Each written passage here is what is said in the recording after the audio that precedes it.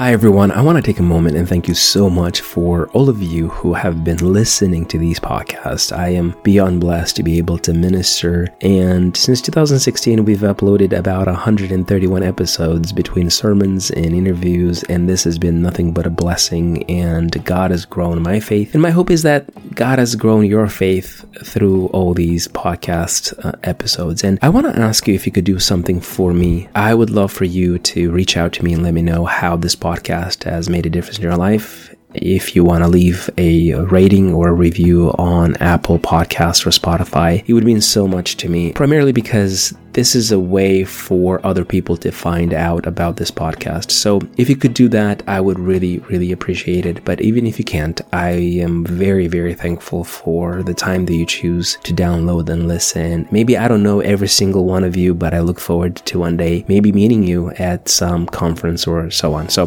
thank you so much again, and God bless you, and enjoy the message. Hi, you're listening to Eternal Stance. I hope this message inspires you to live in light of eternity. It is good to be in the house of God. Thank you so much for all of you guys who decided to wake up early. I know if you are a family and you have kids, it's a lot more difficult. The process is longer to get here, but you are here, and I am so thankful for that. And as Pastor Yuri mentioned, we are going through a series called Thriving in Babylon. As Christians, we don't think we're just called to survive. We're called to thrive, amen? And God, even part of the ladies' study, God gave us an armor to protect ourselves, but also God gave us a will and also called us to not just play the defensive, but to go on the offensive, right? Imagine if you decided that, if you're on a soccer or football team and you decided all you're going to do is you're going to play defensive, As long as they don't score on our side, well, eventually you will lose, right? You have to go on the offensive. As a Christian, you are called not to just kind of play. I'm not going to engage, especially what's happening right now in politics, right? There's a tendency to pull back and say, well, I'm not going to engage. I'm not going to say anything.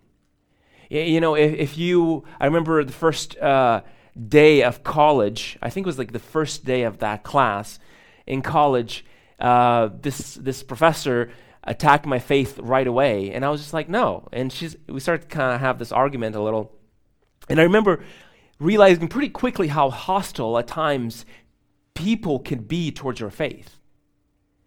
So we as Christians, we are surrounded by Babylon.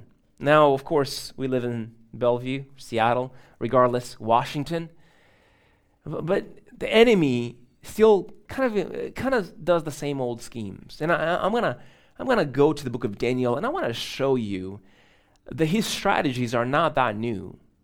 A lot of his strategies are very, very old, and he's tried this. But there's been people in the Old Testament and New Testament where they, like Jesus, have not only just sort of walked amongst the people of the world, they overcame the world, right? So if you have your book, we're going to start right in chapter 1:1. Again, Pastor Yuri said a lot about the book of Daniel for the last 2 weeks, but I want to just kind of remind you what's happening here for those of you who maybe have, not been here for the last 2 weeks. But in Daniel 1:1 says this: in the third year of the reign of Jehoiakim, king of Judah, Nebuchadnezzar, king of Babylon, came to Jerusalem and besieged it. The Lord gave Jehoiakim, king of Judah, into the hands, along with some of the vessels of the house of God. And he brought them to the land of Shinar, to the house of his God. And he brought the vessels into the treasury of his God. So right off the bat, we see a broken situation. We see the people of God, the Israelites, are led by this guy. His name is Jehoiakim. Now, if you look in, the book of Chronicles and Kings, you see that Jehoiakim was not a very good king. In fact, he was murderous. He was one of the worst kings that Israel has had, which is really odd if you think about it, because guess who his father was? His father was Josiah. Now, if you remember in the Old Testament, Josiah became king at 8 years old. And then when he was about 18 years old, they found the books of the law, and he was read to him, and he instituted in the nation a whole revival. He started to, pretty much destroy every single idol. And he started to do this major revival, a major thing happening for the people of Israel. And then on his throne, after his death, one of his sons steps onto the throne. I think he was a king only for about 3 months. And then he was deposed by Pharaoh, the king of Egypt. And after this vacuum of power happens, Jehoiakim, which is one of the brothers of this other guy that just got deposed by Pharaoh, or the son of Josiah, steps onto the throne, and he basically starts to change the laws, and he just lives a very wicked lifestyle. And you look at this and you're like, okay, how is God going to deal with this? How is God going to impact this nation right now when the nation has forsaken God? The nation, the king, is giving orders that are not godly. And he says, look at it here. The Lord gave Jehoiakim, king of Judah, into his hand. Of course, before this, there was a split in the kingdom between the Israelites and, between the Israelites, and there was, kind of like two kingdoms. So he was the king of Judah.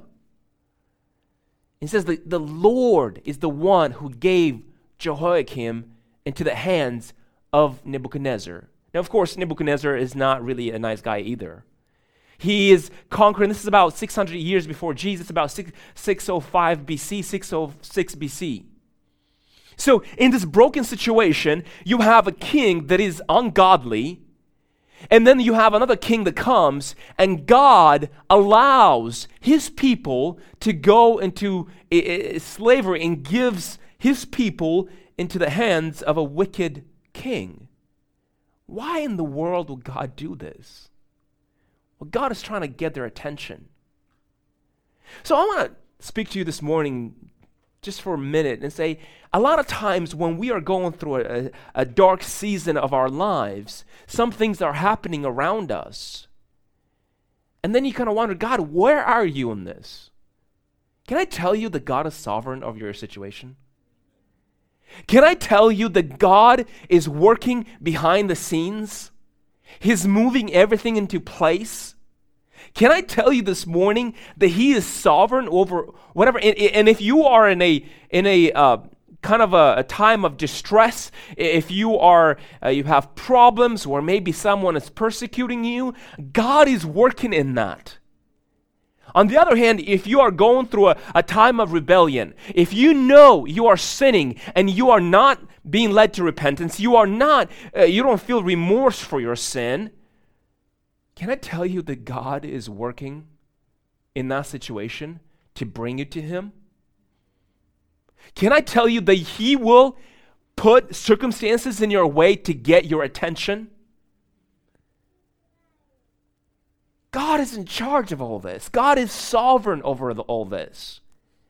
So this is exactly what's happening here. The children of Israel have forsaken God, have completely kind of turned around because they have a wicked king, but not all of them. Because we see here that the king ordered, so after he comes so Nebuchadnezzar basically comes and overtakes Jehoiakim, and he says that he takes with him some of the royal young people of the household of Jehoiakim.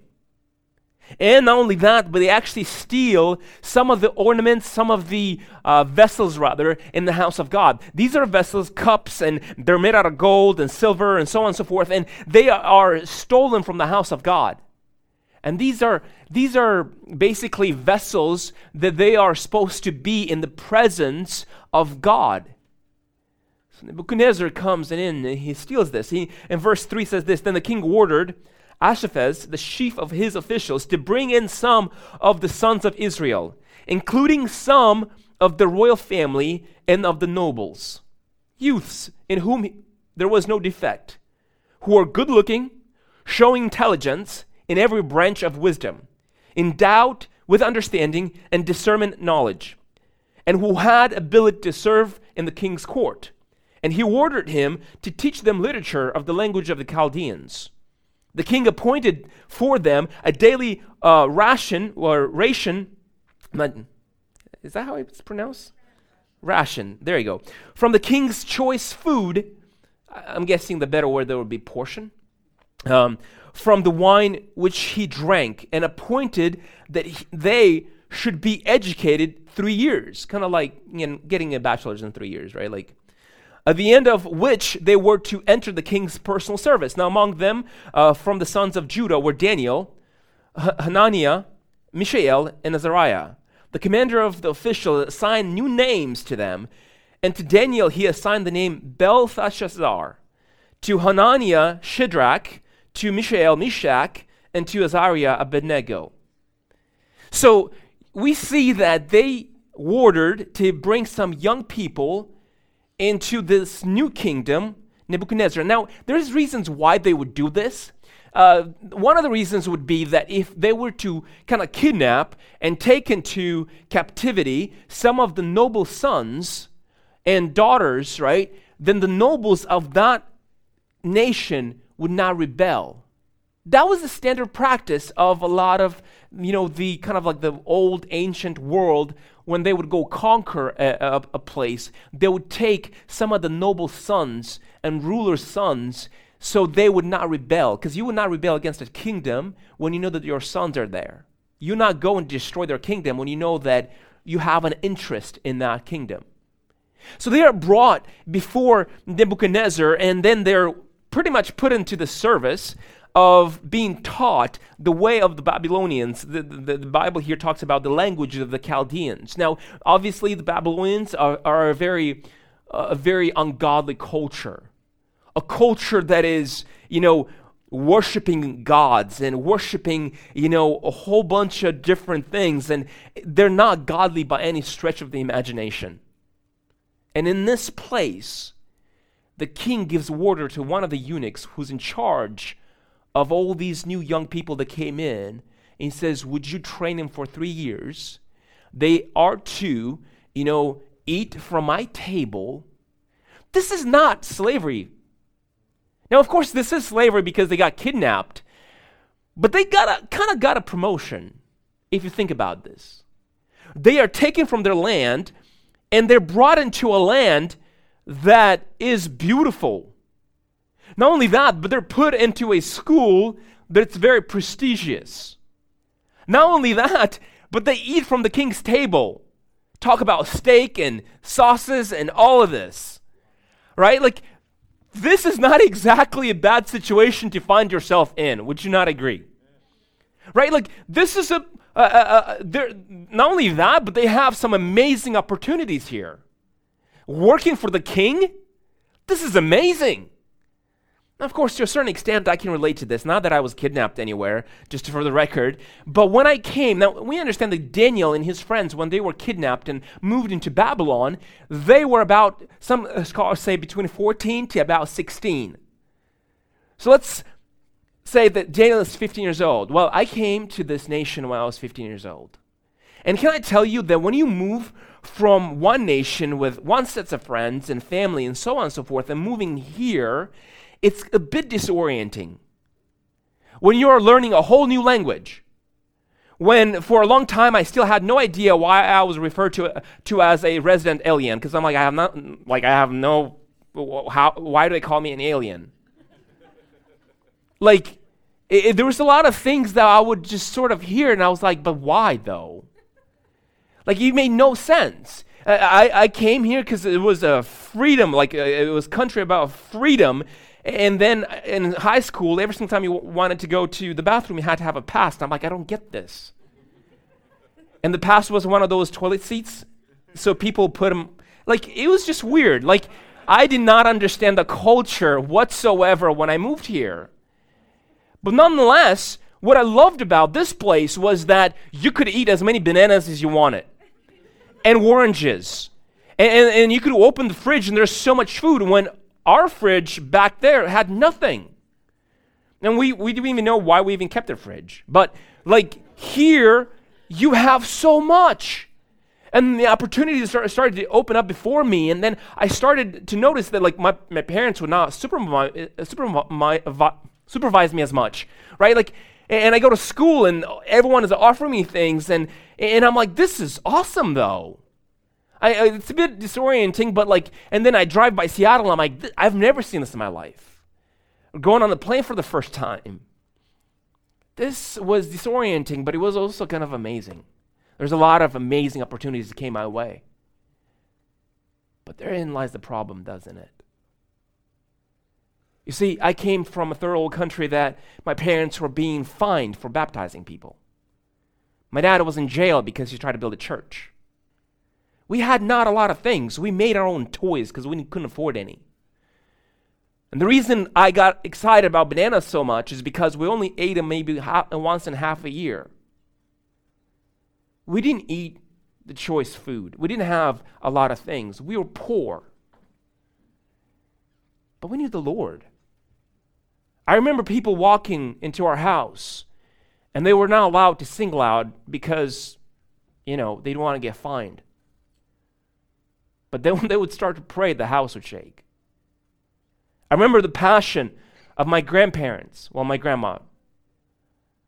I remember the passion of my parents. But then I came here and I was like, well, there's freedom. And then I moved out at 23 and I was just like, I can do whatever. I have a car.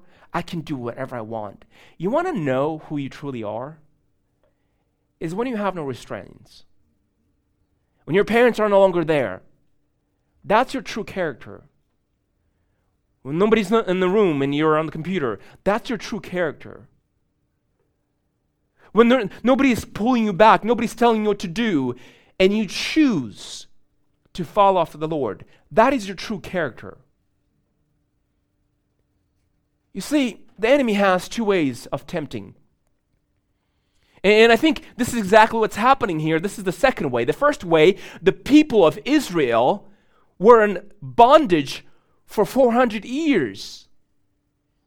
And in bondage, they came with pretty much just a family. And when they left, some scholars put anywhere from 500,000 people to 2 million people left. In bondage, they grew. In bondage, they worshiped their God in Egypt. In bondage, they declared that you can't change us. You can make us work. You can put us in poverty, but guess what? You cannot change us. Well, the enemy understands this now. So in this part of the Old Testament, he tries a different tactic. It used to be that he would try to contain the church by persecution. And that does not work. If we look at history, we understand that when the church is persecuted, that's when the church actually really grows. If you want to see a good example of that, look at China right now, the church in China. When the church is persecuted, that's when the church actually grows. But you take the same people, and you give them freedom, and you give them opportunities, and you give them money, and you give them influence. You see, Babylon was all about making a name for yourself. Babylon was all about building buildings. Babylon was all about you need to make a name that is great for yourself. That's why when Daniel moves into Babylon, he went from, his name meant God is my judge. And then they change all their names. And all their names, I don't really have every single one of their translations, but basically had to do with some kind of worship of a weird god. So you see, when you are moved from this place to a new place, what the enemy wants to do is to change you. And he tried pressure, especially for those of you who immigrated from different countries. You understood the level of persecution. I remember my sister getting her head smashed against a blackboard because she would not wear the communist red thing. Right? So he tried this tactic of intimidating. Of persecuting, and it didn't work. The church just grew. Our church went from a family that my grandma started the church, and then it blew to hundreds of people in our village. And he understood pretty quickly that this doesn't work. The enemy understood that. So we came here, and everything was laid before us. Oh, you want to buy a car? Just go work, and you have a car. And you want food? You can buy anything you want. Unless you have some weird delicacy thing that you were really going for. You want influence? America's all about building that American dream, you know. Right, so everything's... And if I talk about Bellevue and Seattle, is that a lot of opportunity. Young people, when you go to college, you will have a lot of opportunity. When you step out of your family's home, you will have an opportunity. And the question then becomes, what kind of Christian will you be then? When everything is given to you. But here's what we see, the amazing heart and character of Daniel. It says that Daniel, he moved in, but he says Daniel made up his mind that he would not defile himself with the king's choice food or with wine which he drank. So he sought permission from the commander of the officials that he might not defile himself. Now God granted Daniel favor and compassion in the sight of the commander of the officials. And the commander of the officials said to Daniel, I am afraid of my lord the king, who has appointed your food and drink. For why should he see that your face is looking more haggard than the youths who are your own age? Then you would make me forfeit my head to the king. So Daniel, normally when you come into a country that you disagree with, what we would do is you get yourself a soapbox and you stand on it and you get a huge sign and you start to picket and tell the world you disagree with the president and tell the world that you hate his laws and tell the world that, hey, I want to tell you that you're wrong. That's not what Daniel does. He is respectful. He is kind. He is humble. But he's not compromising. But he's not giving in. But he is praying. He is fasting. That is the nature of what Christ's character is like. Not pointing and using profanities to point at, oh, they're just wrong. And no, it's you know what? We understand at the end of the day that we live in the broken world. And I can affirm the person's depravity while upholding their dignity. I can acknowledge that person is fallen and what they're saying makes no sense, and what they're saying is evil, yet still give them the dignity because they're made in God's image. I can look at the president and pray for him. I can disagree with the laws and still pray for those in charge. I can disagree with what's happening in the country and at the same time walk in gentleness and kindness and win favor, and in that favor not compromise. This is what Daniel does here. He doesn't go and starts putting his law down. No, he says, look, there's certain things I just can't do. And I choose not to defile myself. Now, it's a weird thing because a lot of us don't understand, how is it defiling ourselves by eating from the king's table? Well, there's a lot of reasons for this. One of them would be that he is Jewish and he eats kosher. Right? So as a Jewish person, they are told not to eat the same things as everyone else. So that's one reason. The second reason, I think even more important, is that though the food that was given to the king was usually sacrificed to the idols first. And that would defile him.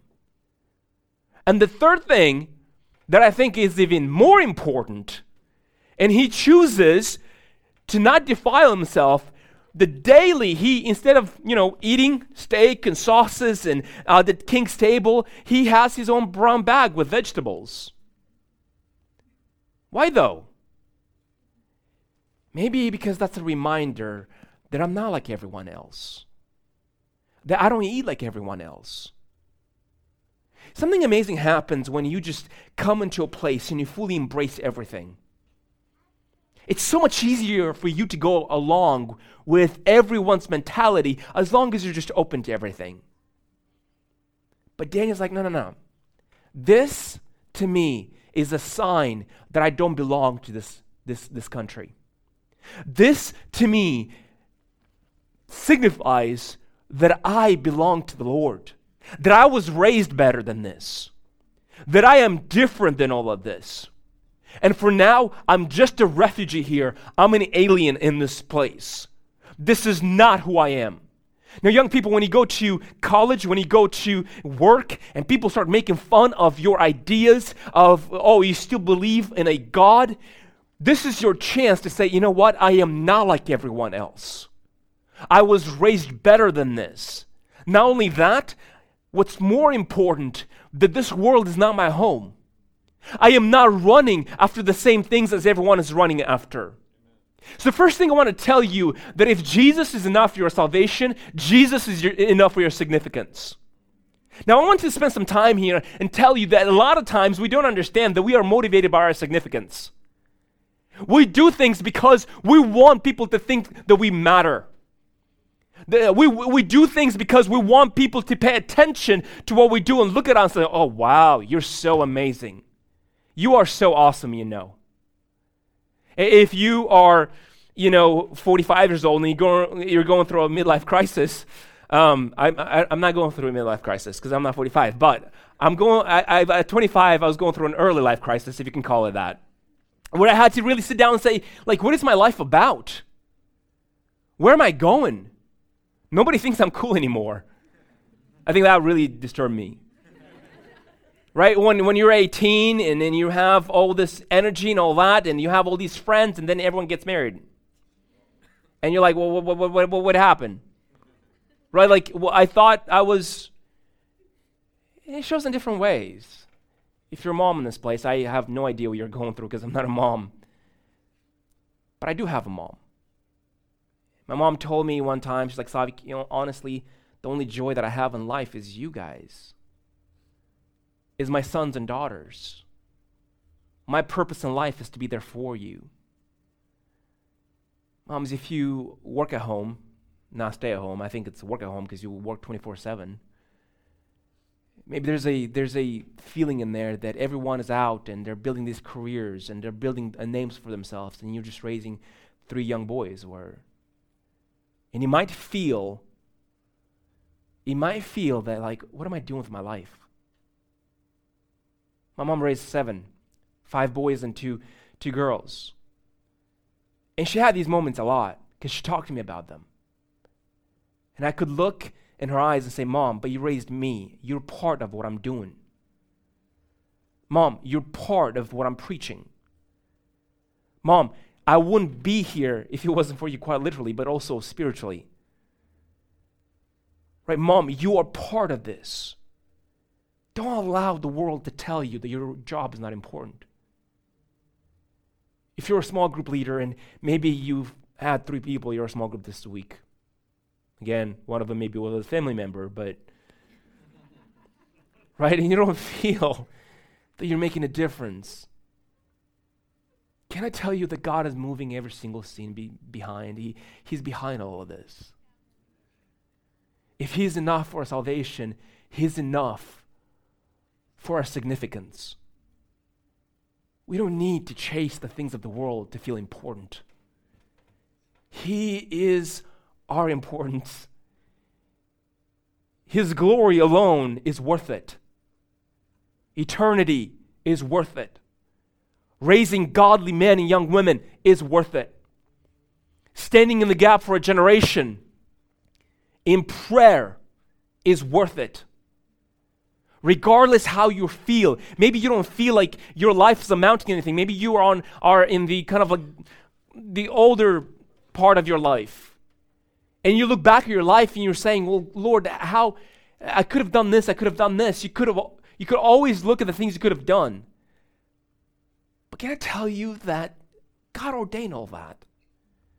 God was present in all of that. Just like God is present in this place where Daniel is in a place of ungodliness.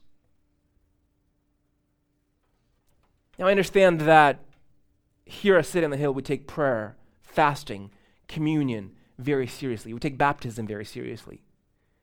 And the reason we take those things so seriously is because almost on a daily basis, it reminds us that we are just passers-by in this world.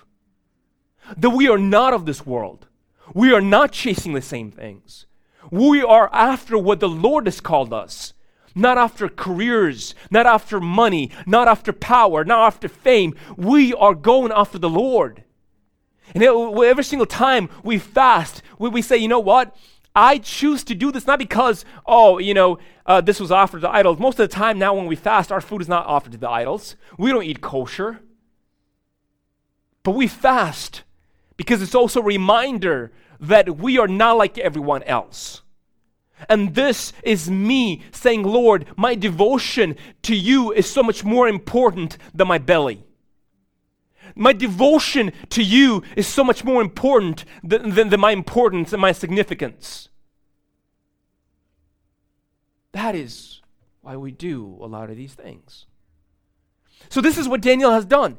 He has decided that he's not going to, put himself in a position where he's going to have to do what everyone does. And this is what also Jesus encourages us. And the Apostle Paul talks about this. Look at this. Jesus' prayer for us is not necessarily that we would have the latest BMW, if you know what I mean. Look at what Jesus in John 17:13 says. But now I come to you, so he's praying to God. And these things I speak in the world, so that they may have my joy made full in themselves. I have given them your word, and the world has hated them, because they are not of the world, even as I am not of the world. I do not ask you to take them out of the world, but to keep them from the evil one. They are not of the world, even as I am not of the world. Sanctify them in truth. Your word is truth. As you send me into the world, I also have sent them into the world. For their sakes I sanctify myself, that they may themselves also be sanctified in truth. I do not ask on behalf of these alone. Listen, this is not just about the disciples. I do not ask on behalf of these alone, but for those also who believe in me through the word, that they may be all one, even as you, Father, are in me and I in you, that they also may be in us, so that the world may believe that you have sent me. Jesus' prayer for you and for me is that we are in the world, but we are not of the world. We are not called as a church to pull ourselves from culture, from everything, not engage in politics, not engage in business, not engage in culture, because we just have to keep our own. There is actually a people back in the first century, I think they were called the Essenes, where they kind of pulled themselves from the world. And they decided not to have anything to do with the world because, we're just going to wait until Jesus raptures us. And I think as a family, a lot of times, even my parents, even the church I grew up, that was sort of the thing that we tried to do, I was not allowed to go to any of the events because my parents didn't want me to become like the world. But here's a perfect example of someone living in Babylon for 24/7 and not just surviving but thriving in Babylon. Not just having one sort of, off devotion, but living in devotion daily. The book of Daniel talks about how he would pray daily, how he would fast, and he would only eat, that's why we have the Daniel's fast of vegetables and fruits. Apostle Paul picks up on this, and he says this, and do not be conformed to this world, but be transformed by the renewing of your mind, so that you may prove what the will of God is, that which is good and acceptable and perfect. So there is a way to live in the world and not be of the world. There is a way to worship the Lord in Seattle. There is a way to live in the great USA and worship the Lord and be respectful and be honorable and pray for the authorities and declare the gospel and declare the truth of the Lord to every single person that you encounter. Now, this will cost you. It cost Daniel. Because he didn't just come by himself, he came with other people, he came with his friends. And basically, his friends were also kidnapped in the same kind of thing. And what helped them, what I love about, it wasn't just him, his devotion, it wasn't just him, it was also his friends. There's a time where the king of Babylon decides that he's going to make this huge statue, and everyone's supposed to, worship this statue and all the gods of Babylon. And this, you're going to find this in Daniel 3:13. And Daniel's friends, Shadrach, Meshach, and Abednego, they decide they're not going to do this. They will not bow to the whims of the culture, to the idols of the culture. They will not bow to Babylon's gods. So in 3:13 says this, then Nebuchadnezzar, in a rage and anger, gave orders to bring Shadrach, Meshach, and Abednego. These men were brought before the king. Nebuchadnezzar responded and said to them, is it true, Shadrach, Meshach, and Abednego, that you do not serve my gods or worship the golden image that I have set up? Now, if you are ready, at the moment you hear the sound of the horns, flute, lyre, trigon, psaltery, and bagpipe, and all kinds of music, to fall down and worship the image that I have made. Very well. But if you do not worship, you will immediately be cast into the midst of furnace of blazing fire, and what God is there who can deliver you out of my hands? And look at their response. You'd think, he's threatening their lives. And look at their response. Shadrach, Meshach, and Abednego replied to the king, "Oh, Nebuchadnezzar, we do not need to give you an answer concerning this matter." What a way to reply. Don't suggest it, but that's bold for a 16-year-old.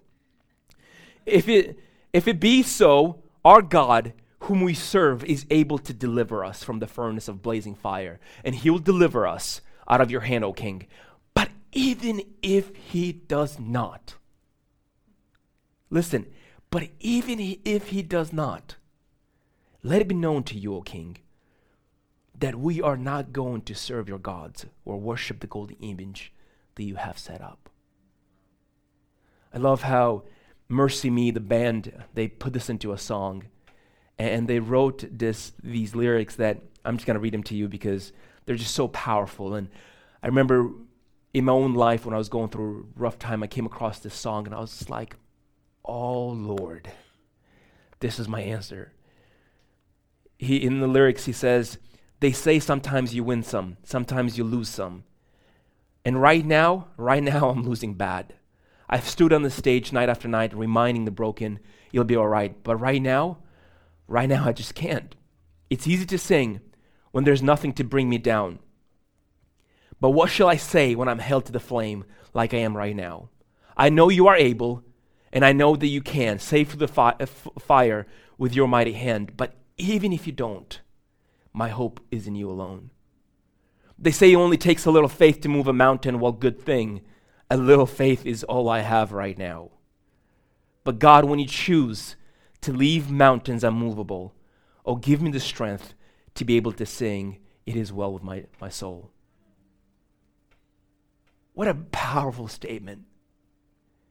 When you're going through, when your parents or your dad just died, where your son has just rebelled and is on drug addiction, and you don't really see a way out. When your job is, your boss threatens your job because of your faith, or people just don't like you. When you are faced with this, what do? We see Meshach, Shadrach, and Abednego says, even if you don't, we will still not worship.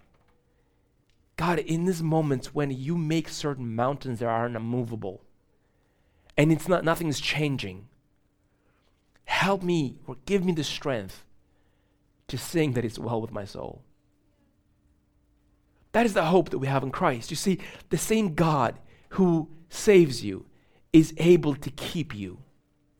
The same God who saves you is good enough, and He is able to give you significance. He's also able to give you hope in these kind of moments when you are threatened. And the last one that I want to mention is that the same God who is able to save you, to keep you, the same God can deliver you. We see that in this story of Shadrach, Meshach, and Abednego. It says that when they were thrown into the fire, the fire was just so crazy that the guards actually fell and they died because of that fire. But then to verse 24, we have this glimpse of hope. It says, then Nebuchadnezzar, the king, was astounded and stood up in haste. He said to his high officials, was it not 3 men we cast bound into the midst of the fire? They replied to the king, certainly, O king. He said, look, I see 4 men loose and walking about the midst of the fire without harm. And the appearance of the 4th is like the son of the gods. A lot of theologians say that this is a representation. This in the fire, that was Jesus. That is a Christophany, what we call it today. An appearance of Jesus in the Old Testament. But Daniel himself, this is about his friends, and they stood their ground. But later down the road, there's just so many stories of what Daniel does, and there's a time where he interprets the dreams, and we're going to go through that, and some of them already were mentioned for last. But I want to just close with this thing that happens to Daniel. Daniel is praying 3 times a day, and there's a new king comes to power. His name is Darius. And the people around King Darius hate Daniel because of his influence, because that he's always praying to his God. So they go up to king and say, wouldn't it be great if no one in the land for 30 days would worship anybody, like nobody but you? They're just sort of buttering him up. They're just lying to him. And King Darius is like, of course it'd be great. That'd be awesome, actually. So he gives this huge command, and he gives this rule that nobody is allowed to pray. But this is the amazing thing about Daniel. It says that then they approached and spoke before the king about king's injunction. Actually, Daniel, I don't have that scripture, but Daniel doesn't allow this to stop him. He opens the window and he does his thing. He would fast regularly. He would pray daily.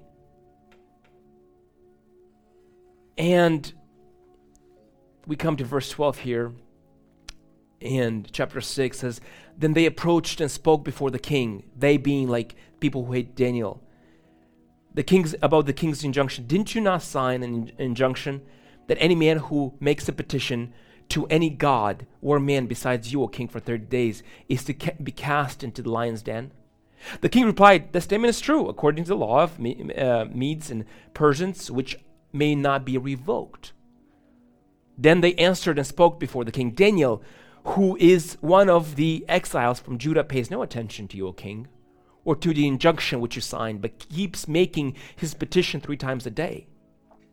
Then as soon as the king heard the statement, he was deeply distressed, and he set his mind on delivering Daniel.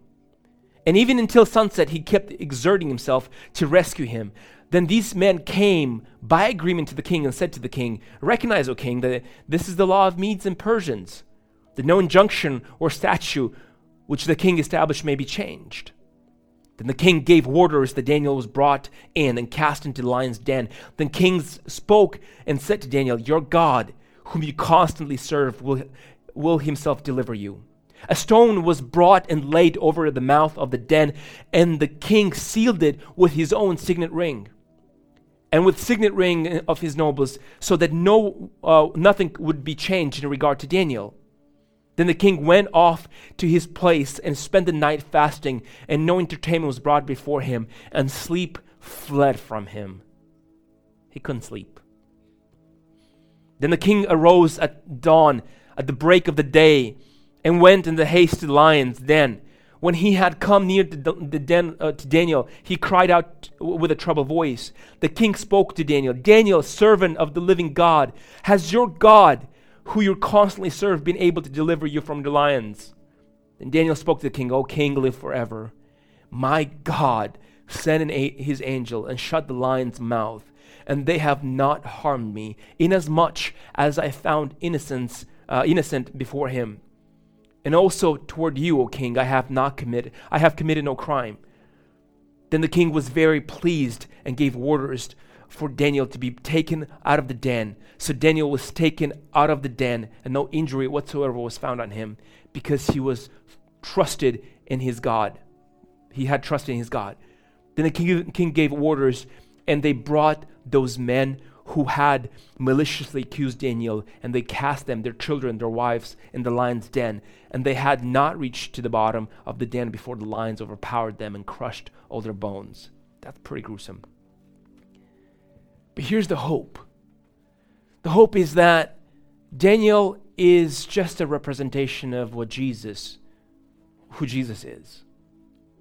See, Daniel, if you look in the Old Testament, New Testament, there's not a lot of times where we see that Daniel is looked upon as a figure with a lot of sin in his life. He himself admits that I confess my sins before the Lord. But he is held up as a figure that is a hero of the faith. Someone who stood his ground all of the years. Some scholars put him at about 82 years old when he died. He was faithful to his God, but also he was faithful to his kings. It wasn't just Nebuchadnezzar, it was also King Darius. But he was maliciously accused. Even though he was innocent, he was accused for something he didn't do. Or rather, was there a law? He did pray, but there was a law that was unjust. And because of that, he was accused that supposedly he broke the law, which that law itself was a man-made law that was unjust. So he was innocent, but he was accused. And then he was thrown into the dens of lions. So he's thrown into this hole with a whole bunch of lions. And by all accounts and purposes, Daniel is going to be dead. Not only that, they sealed the top of that hole with lions. Kind of like, Jesus. Jesus was innocently accused. He was tried on made-up charges. He was accused for breaking certain laws, even though he came to fulfill the law. And then he was led to the cross, which is kind of like that, the hole in the ground with. And by all counts and purposes, Jesus was supposed to die on that cross and nobody to be talking about Jesus anymore. But you see, in the greatest brokenness, and the greatest, what the enemy thought was the greatest triumph, is where the greatest thing happened. Where at the cross, the enemy's head got crushed. Death was defeated. Just like Daniel was thrown into this hole, and then he came out unscathed, right? Like he came out, and he says, "The God whom I serve closed the mouths of lions." And the testimony of Daniel spread throughout the whole kingdom. You see, when you are going through your difficulty, when you are going, this is why I so revolt against this idea that somehow if you become a Christian, everything is going to be good. When people say stuff like, "Oh, I thought being a Christian, God is going to take care of all that, but she broke up with me. And then I lost the job on the same day. And then my parents disowned me the same day. And then I walked out and I got hit by a bus. And then I, laying down, I was like, this is good for me." No, you wouldn't say that kind of stuff. But in New Testament, we see a lot of the stuff, kind of like when James says, in your trials, rejoice. Excuse me. What do you mean? Rejoice in my trials. What do you mean? Well, because your trials has potential to achieve something that, think about this, God himself found it necessary for his son to be crucified. God himself was okay with the idea of the world hating Jesus. And Jesus himself said that because you're not of the world, they will hate you too. But if they love you, you should really wonder if you are of the world or not. So this morning, I want to encourage you.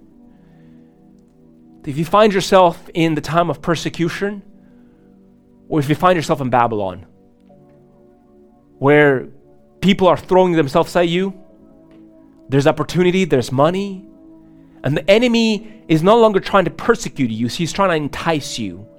He's trying to change the way you think by offering you everything.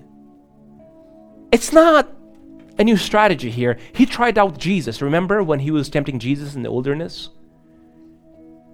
When he said, you can have all of this if you just bow down and worship me. So when we talk about Seattle and Bellevue, I hope we are a church that even though we live in what would be modern day Babylon, Jesus is still on the throne. Jesus came and changed our hearts, and we are people of the kingdom of God. We are not like everyone else. We are not chasing money, power, sex, fame, and all that. We are here because he changed and transformed our lives. And every single, thing that we take, every single time we do communion, every single time we fast, every single time we pray, every single time we worship, every single time we listen to a sermon, every single time we choose to live according to his, rules and his, design for our life, we are enforcing that he has called us to do. And even when we find ourselves in brokenness, even when we find ourselves with kind of like questioning our future, our identity, when our names, people call us by different names, and in all that chaos, God is sovereign of all this. We would not be talking about Daniel if he was not kidnapped. We would not talk about Daniel if God did not give the king of Jehoiakim into the hands of Nebuchadnezzar. And we would not talk because you see, God cares about the Babylonians. He also cares about the Israelites. God cares about people. Just like he cared about the people of Nineveh. Those are the people of the Assyrians, but God cares. And your testimony of what you've went through will impact the people around you. And we're able to be, encouraged by Daniel's testimony, even though he didn't live, he didn't live a life of constantly giving into things. And no, because of the brokenness he experienced, because of being accused for the wrong things, we're able to be encouraged by that.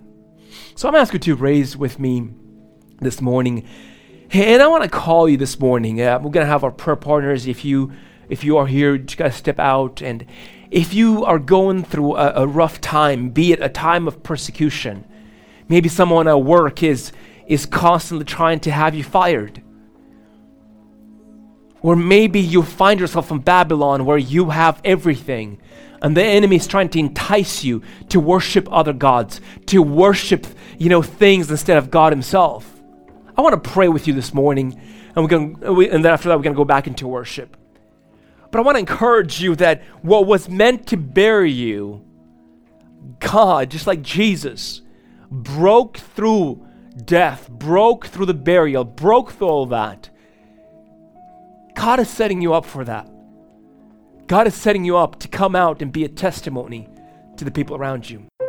Thank you for listening to Eternal Stance. My hope is that these messages will help you to live in light of eternity. If this podcast is a blessing to you, would you share with other people? Thank you in advance, and until next time, God bless you.